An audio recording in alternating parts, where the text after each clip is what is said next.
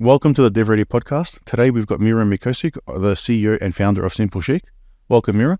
Hello, Anthony, and thank you for the opportunity to join today. It's a pleasure. I'll let you introduce Simple Chic and what you do, because I think you'll do a better explanation of it than I can. So fire away. My pleasure. So my name is Mira Mikosik. As Anthony mentioned, I'm the founder and CEO of Simple Chic Women. We originally started Simple Chic in response to some of the devastation that was happening around the world within the fashion industry. And at its core, we were looking to actually solve three key problems. As you may be aware, there is a tremendous amount of overproduction and overconsumption. So the first solve for us was around really reducing textile waste and the sheer volume of textile waste going straight to landfill. The second was also around the type of textiles we were using.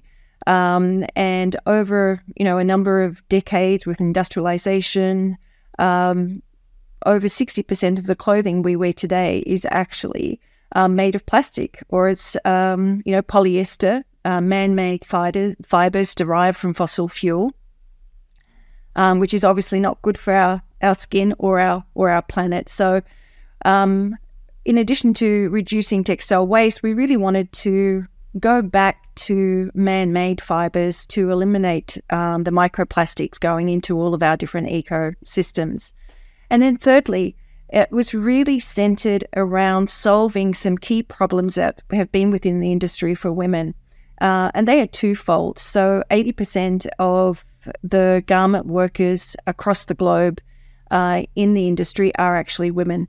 A lot of those women are actually subject to slave labor, poor working conditions, and also all sorts of toxins as well in terms of, the materials and fabrics that are being dyed and used, and a lot of them really not even receiving the minimum or even a living wage. So we wanted to solve for, bringing to light some of the conditions that those women were having, and really look at how we can actually create a system that is also solving for the end user, which is absolutely ridiculous. So although there is a lot of personalisation everywhere for customers, but this is, one industry that really doesn't, almost ignores customers' needs because it's so top-down driven by all of the designers producing the clothes and what the designers actually want versus what the customer may need at different life stages and so on. So really eliminating textile waste, having a more personal and customer-centric approach, and really putting an end to microplastics. Yep. Okay. So there's some really important things there that you're trying to tackle. Yeah. With how you said that the fashion industry sort of ignores customers and it's more of a top-down approach, is that just to keep the fashion cycles moving? Otherwise people wouldn't be changing as much? Is that basically where it comes from? I think the industry, absolutely. The industry is, actually, even if I step back and even it's not just this industry, we live in a very capitalist world, and, that for a number of decades has really ignored, people and environment, and has a very, profit at all cost and ongoing a need to increase, revenues year over year. So the fashion industry is no different.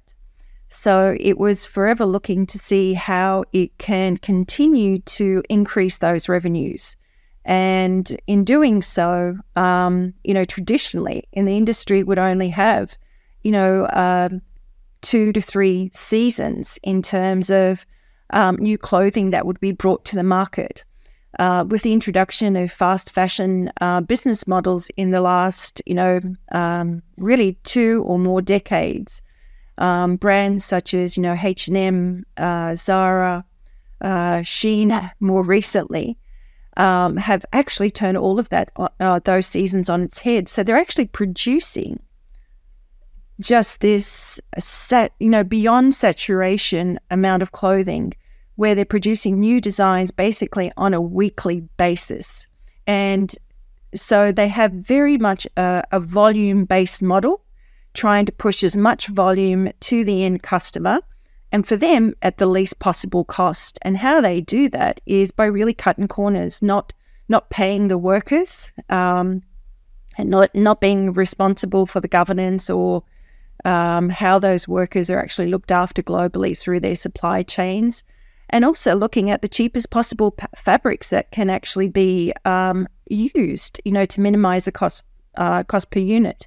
And that, through that, they actually just default to the man-made fibers, which are quickly produced and, least costly, but harmful to people and environment. Okay. So that's more them just trying to drive profit than looking at anything else that a customer actually wants or needs. Do you think Precisely. there's any sort of interaction there from the customer backwards about wanting some sort of individuality or their own look or feel to it? Or is it more driven the other way? Because it can be seen both ways, I guess, but it's probably predominantly driven by the industry. Predominantly driven by the industry. It's very, design-led and label-led. And obviously the media has a lot to do with that as well. And social media in terms of has obviously not helped that in terms of just women being seen in different, types of clothing. And this philosophy of, not being seen to be wearing the same thing twice. So I think there is a whole, ecosystem of players who perpetuate this consumer need for over consumption, more so than what they need.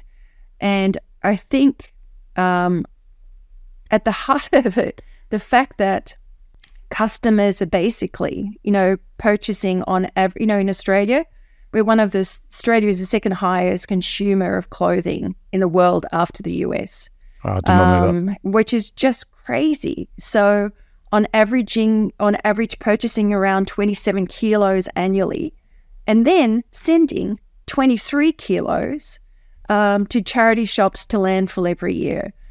And I think part of the problem is that customers can't, there is so much out there, but the irony is it's like a needle in the haystack. So when women or men or women in particular, try to actually find something that they need, even when they do have money, it really is, a needle in a haystack. So there's so much consumer time is actually wasted in going to retail stores, trying to actually find that simple black skirt or that's, a simple pair of trousers. Or if it's not, and there has been a shift to online purchasing, in part for women, because they also are so embarrassed around, the size issue. So, going from fitting room to fitting room and even just finding that, there is no parity in sizing. So it's safer almost and less confronting for them to actually just shop online. And what's perpetuated that is, brands are more than happy to accept the returns. Yeah, I think I like that sizing issue is something I know that's an issue in the fashion industry. I haven't really considered all the points that you're tackling as part of your business. So the only thing that comes to mind is sweatshops. You would think of like, all right, Nike used to use sweatshops in the 90s or whatever that common term that people used to say was, but I didn't know that it's at that level. Like, as a developer and someone who writes code, we have standards that we follow, and when you write code in a certain language, it has to be written a certain way. So yes. I expect there to be a sort of standardization in an industry. When you look at the fashion, just as myself, I can be a triple extra large in something and a large in something else. Yes. It just doesn't make sense. No, and when you think about, how hasn't that happened? Well, a couple of things have happened. In the 1970s, sizing standards were actually introduced, across the world, basically. So sizing standards were introduced. But, that's over, half a century ago, 50 years ago. And over that 50-year period, the human race, in terms whether you're male or female, our bodies have actually changed over time. And obviously fast food has not helped. Living a more sedentary life, in office and sitting down all the time has certainly not helped the body shapes that have evolved. But what also happened is, so you have a standard that was introduced in the 70s, but has never been reevaluated. So what brands ended up doing also, which is certainly not customer-centric, if anything, what it's done is created more confusion. Individual brands chose to deviate from those standards.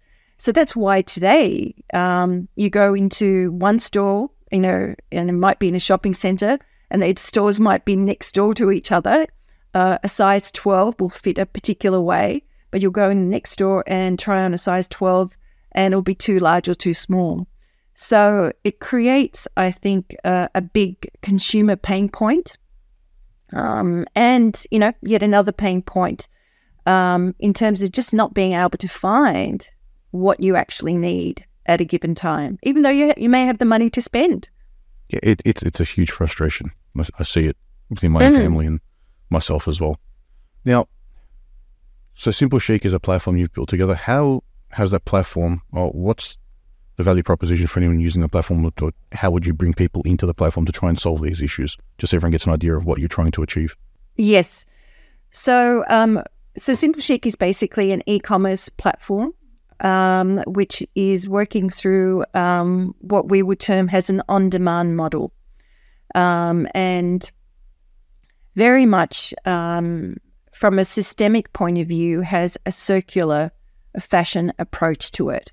So really keeping clothing as long as possible within the ecosystem before it actually goes to landfill has to be part of the solution in terms of restoring and regenerating our planet back versus sending everything to landfill.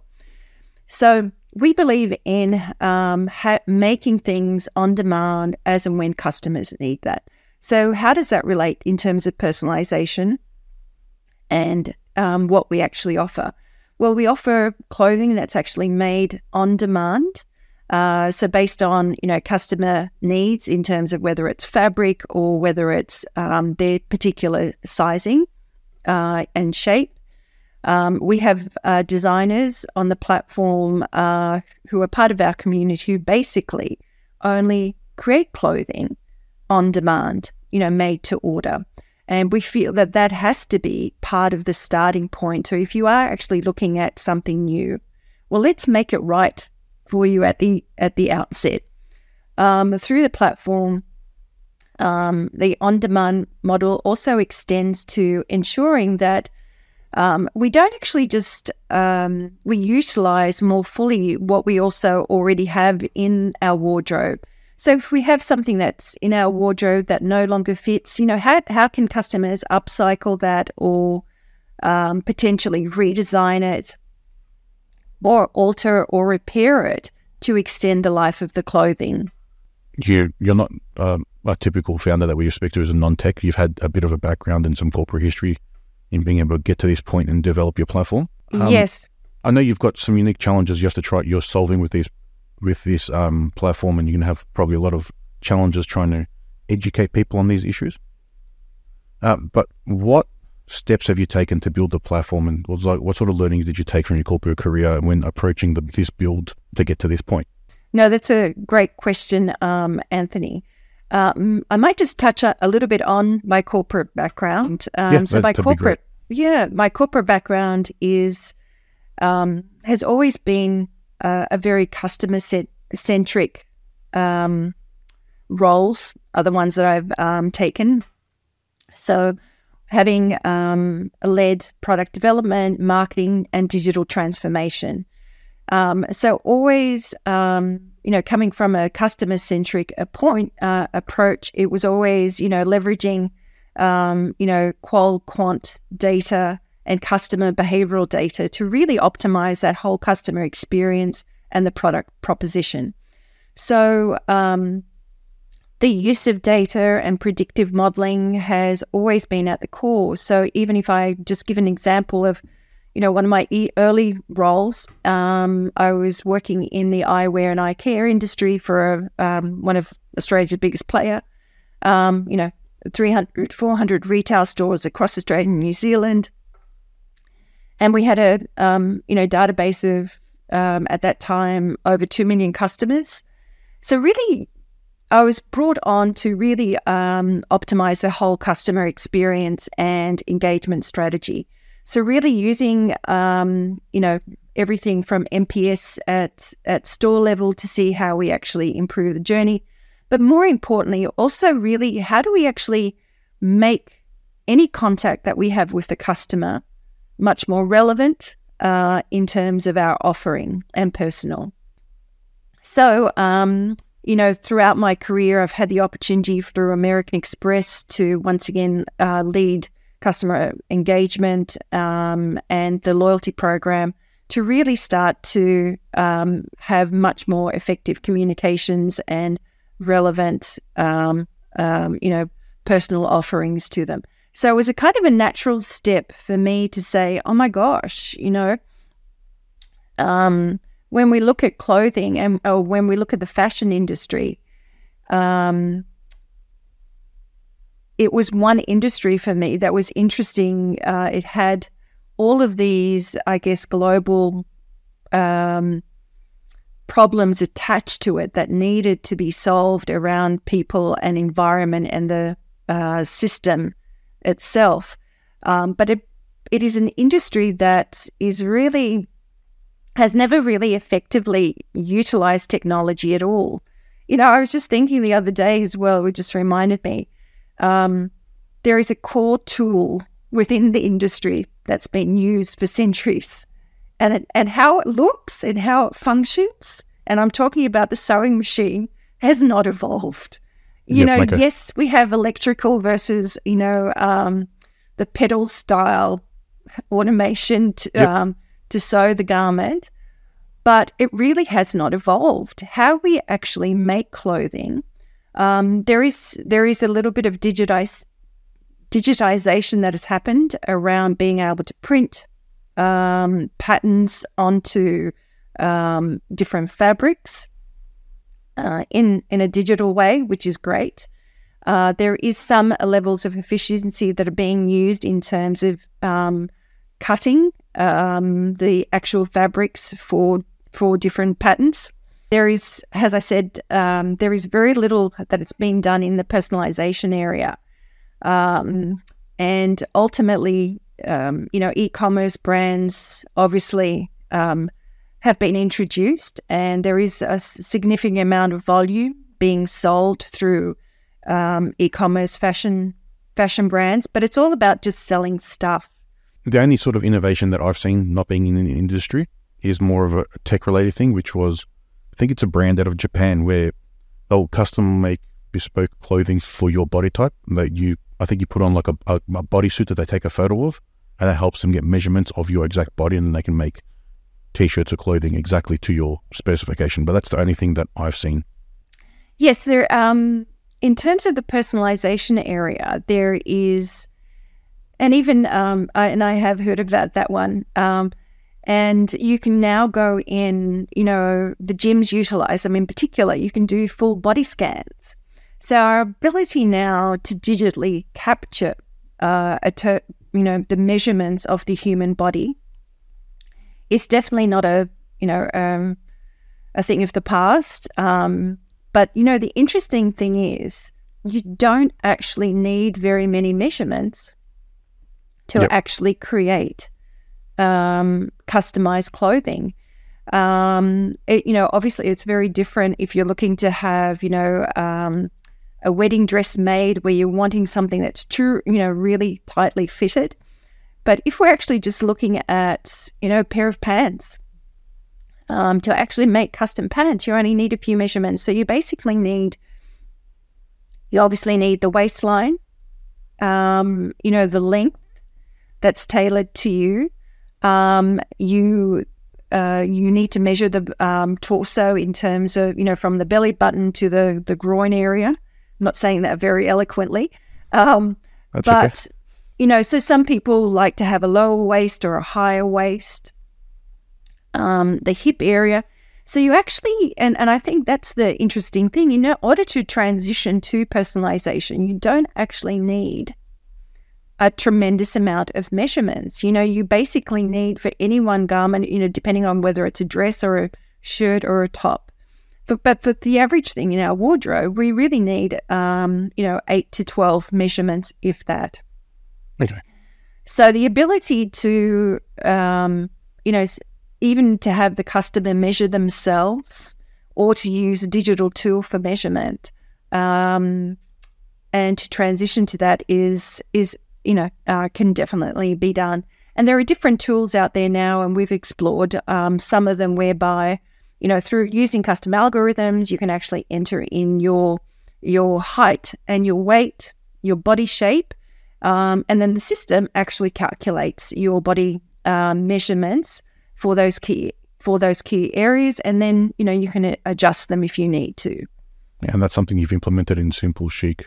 That is something that we've actually built into the next round of functional specs that we are looking to do. At the moment, we find that the makers that we use on our platform and customers, it's also not difficult to, even have a virtual call with the customer and to help them take their core measurements, or to actually do that in person. Because once the measurements are captured, assuming that the individual doesn't, obviously change physique too much, you have them, and, they can be retained on the customer's file. Thinking about that experience you had in that corporate world, and now tackling the challenges and these new challenges effectively for most people, because they don't really understand what's happening in the fashion world. What sort of learnings did you take when you were building that platform?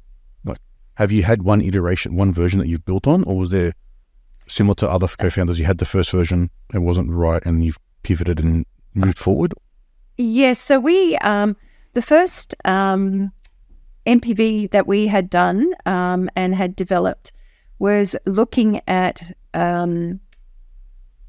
providing customers an opportunity through a very simple platform to actually start to have the choice to actually customize their own clothing.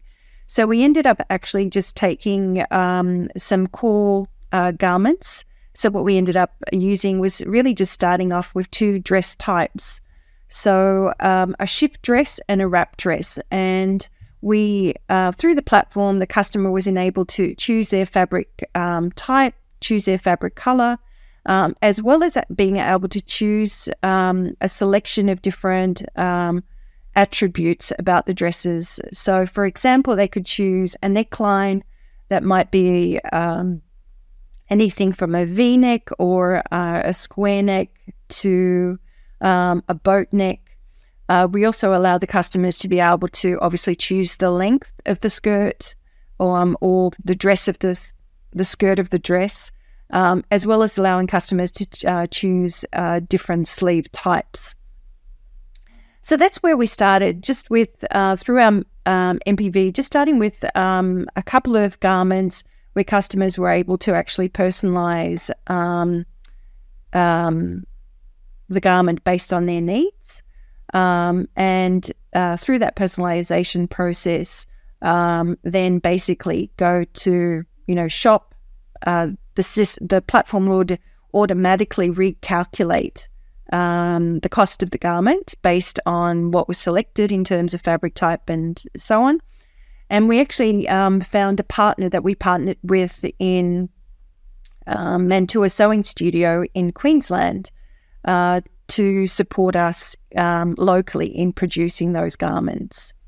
The next reiteration of that that we are in the midst of was looking at then not just giving the customer the choice to customize their own clothing. So similar to, and I think this is also allowing the customer in the driver's seat. Okay. Similar to how we've allowed the customer in the driver's seat with publishing. So, publishing was always, only available to the professionals. So publishing, Adobe had very much the monopoly in that space through their creative, in design, Photoshop and so on. And now with the introduction of Canva, we've basically democratized publishing. So we believe that there is an opportunity for the customer to also become the designer of their own clothes and not to have to wait and in the hope that they're going to be able to find what they want in this next drop of the latest fashion or what's already out there. Okay, so it's giving more flexibility to control more of the parameters, or start with a blank slate and then design. Absolutely, because invariably the customers, when women are looking to shop, they usually have something in mind, and they know over time what actually works for them and what necklines or lengths might be best for them. The problem being they can't get to that. They have to basically go through this trawling of screens in the hope that they might find what they're looking for, or whether, hopefully, Google's search engine might work to their advantage. But invariably, they might find something near what they want, but invariably, even if they buy it, they still need to have it altered, which is an additional cost. Or even if they do find it, it's not in the color that they want. So we believe there is an opportunity to really democratize fashion. At the moment, it might surprise you to learn that 60% of the clothing that is designed for women is designed by men. I did not know that. And so the women's the apparel industry is worth, well over, $3 trillion globally. Okay, wow. And, with women consuming as much as they consume, to not really have input in that. And certainly there are a number of aspirational women, independent women designers who would like to be able to break into the industry. But unfortunately, it takes money, and the current model just is not set up for success. So the current model is about actually producing a small range in the hope that it might sell. And then if that small range doesn't sell, then, it's another further capital outlay to be able to get that next. So it's very iterative and very, financially,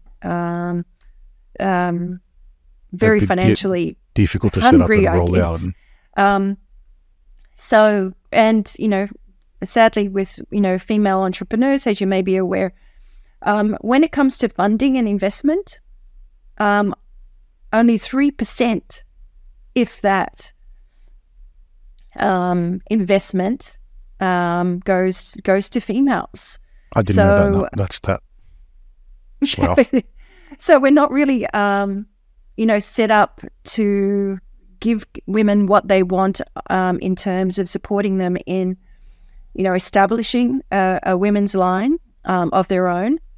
So unfortunately, with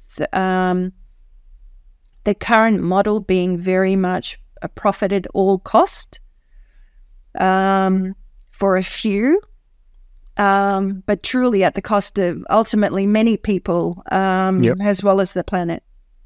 Yeah, I don't think many people know about that positioning and the approach that the industry takes and the effort required to try and break into it.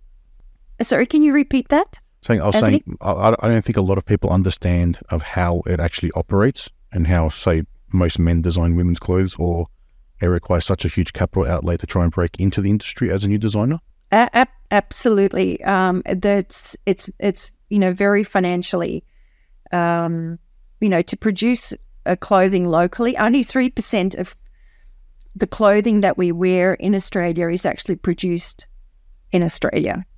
Yeah, I can imagine it's mostly overseas in the lower wage market. It comes from overseas. So you have more than 95% of clothing coming from offshore.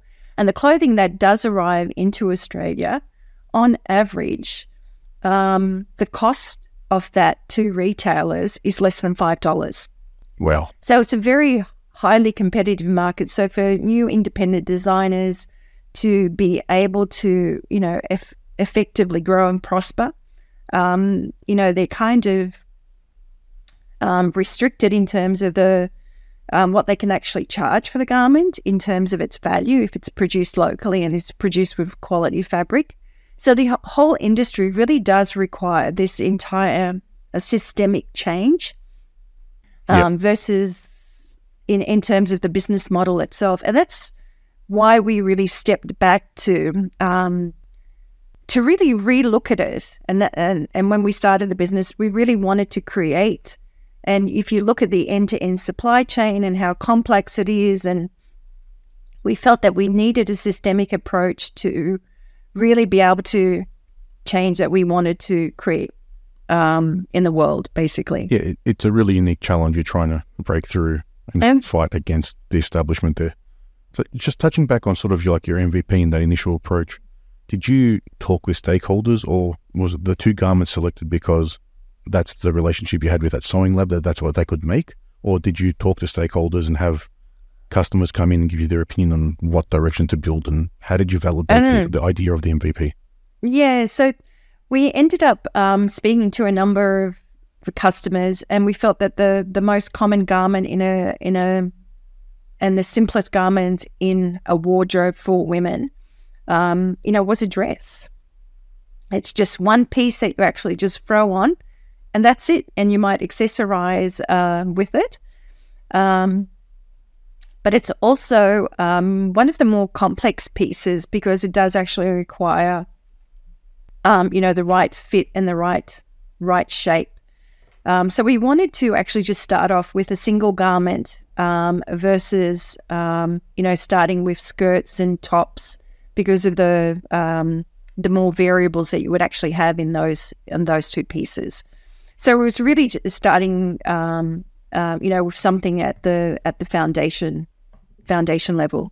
And did you end up talking to end customers before you built the MVP to see if this is something they would use, or did you have sort of some experience in the past? Yeah, no, absolutely. So one of the first things that I had done was obviously coming back from a research and insights perspective throughout my career, and having sat through 300 research groups globally and lots of quant studies. So customer is always at the forefront. So I ended up actually also just engaging with 6 to 8 women, all different shapes and sizes. And I worked with them in terms of customization of a few different clothing pieces to really understand what their challenges and needs were. And what we found is that there are certainly some universal needs. So it doesn't matter, if you're a petite size 8 or if you're a larger, body and height.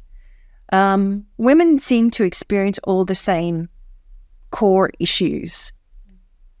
And even if we look at, and this is the problem with sizing, so even if you look at one size, and there's numerous studies that have been done in the UK as well around this. So even within one size, there is still, in particular for women, because we have different, some women are more welling down, some have smaller hips, larger hips. So even if you're a particular size 8 or whether you're a size 20, there is a mix of different body shapes within those sizes, and the body shapes are just not catered to.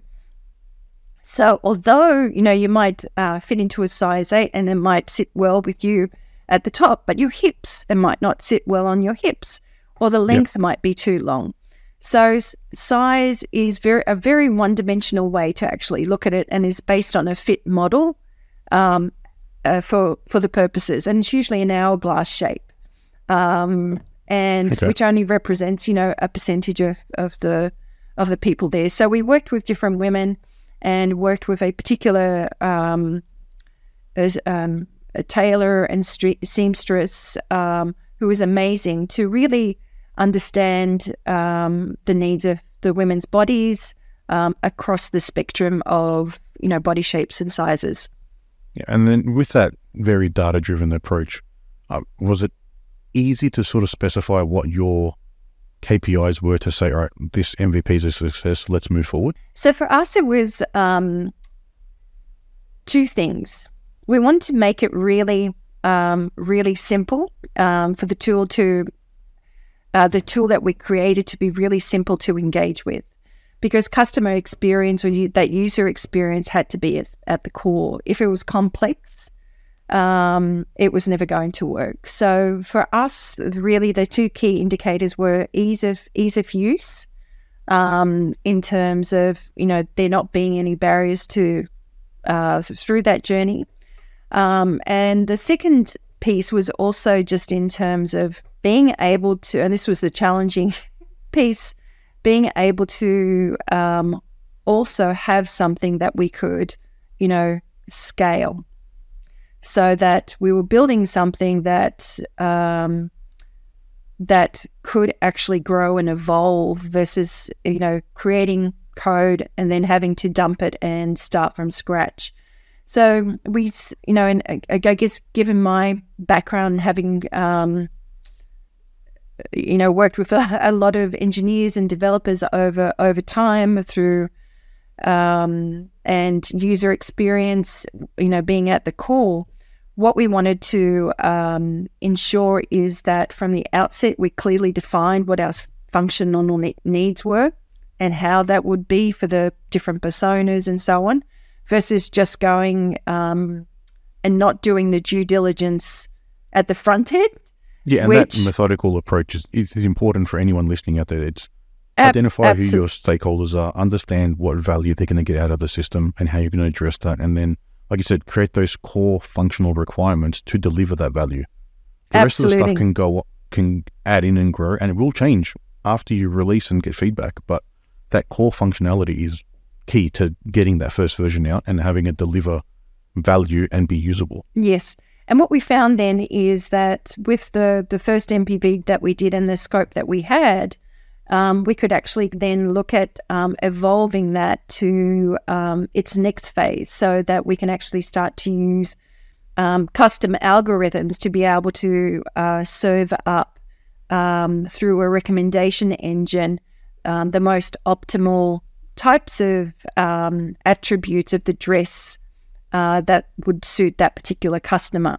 So making it even easier. So giving the customer the option to either be able to, just like they do in Canva, be able to, with a simple tool, actually design their own dress, by giving them some choices of customization choices, but also by asking them at the secondary iteration, asking them a core set of questions around their personal preferences, their physical needs, as well as their measurements, to be able to then, for them to enter in, and fill in a short questionnaire with their personal details of measurements, as I said.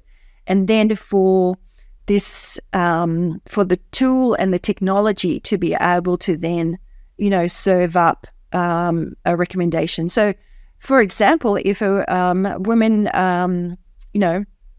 had a particular skin type, may be more olive skin, and they may be more heavy chested and have a smaller hips. The recommendation engine would know that, these colorways are better suited to this skin color, knowing that the lady might be more heavier chested and maybe broader shoulders. The custom algorithm up the back would actually know what necklines would, be more flattering for that body shape. Because ultimately what the custom algorithms are trying to do is, with any body, is just create balance. Because that's when garments look, yes, when they fit, but also when there is just balance and harmony with the clothing that actually goes onto a particular body. Okay. That makes sense when you explain it that way. Now, having gone through all this journey and understanding trying to break into an industry that's probably very difficult to try and change and educate, for anyone listening out there that may be trying to approach a similar thing in their own industry or in a similar industry potentially, do you have any sort of key piece of advice on how to get in and make that MVP from your own experience? Yeah, I think you just have to, for me, it was always about solving a customer problem or solving a customer, need. It just so happens that the customer need that we were trying to solve in this particular industry, the industry had already a lot of baggage with it and just needed to be, and is currently being disrupted in terms of just how these products are, created and the impact that they have. So my recommendation would always just be, start with the customer need. Just being able to talk with, interview, and really get to the heart of what those individuals need in terms of not just the end solution, but, the entire experience of how they engage with your platform ultimately. Yeah, and I completely agree with that. I don't remember where I've heard this statement from, but I always remember it's one customer, one problem, one solution. If you focus on that, then what you're delivering will work, which is exactly what you said, just in a different way. One customer at a time. We're not a mass platform. And, there is a lot of discussion around, market fit. Mm-hmm. And I think also just, the customer relationship with any organization really needs to be, two-way. So what we found is that in offering an on-demand service for clothing, so whether it's made to order, something that's, made outright new, or whether it's repairing something or upcycling something, what we found in that is that one of the services within that scope of services, the standout service that people actually want, women, the most popular service is women already have in their wardrobe a garment. And I've often said this, every woman, and you probably do too, Anthony, every person in their wardrobe has one particular garment that they just love and they wear to death because for whatever reason, when they go to put it on, it just fits or it feels just right. And it's about how confident they feel in it when they're wearing it, the level of comfort. And that particular garment in anyone's wardrobe, and maybe if they're lucky they've got 2 or 3 of them, gets worn out to death until it's falling apart at the seam. And what ends up happening for consumers, they can never find that garment again anywhere in the store. So one of our most popular services is customers coming to us and just asking for an existing garment to be reproduced, but maybe in a different coloured fabric, for example. And sometimes having those same garments reproduced twice. I completely understand. I've got a favourite T-shirt, and when I find one that fits well, I go all in that shop and brand and just buy a few more. So then I've got the fit for the next however long it is.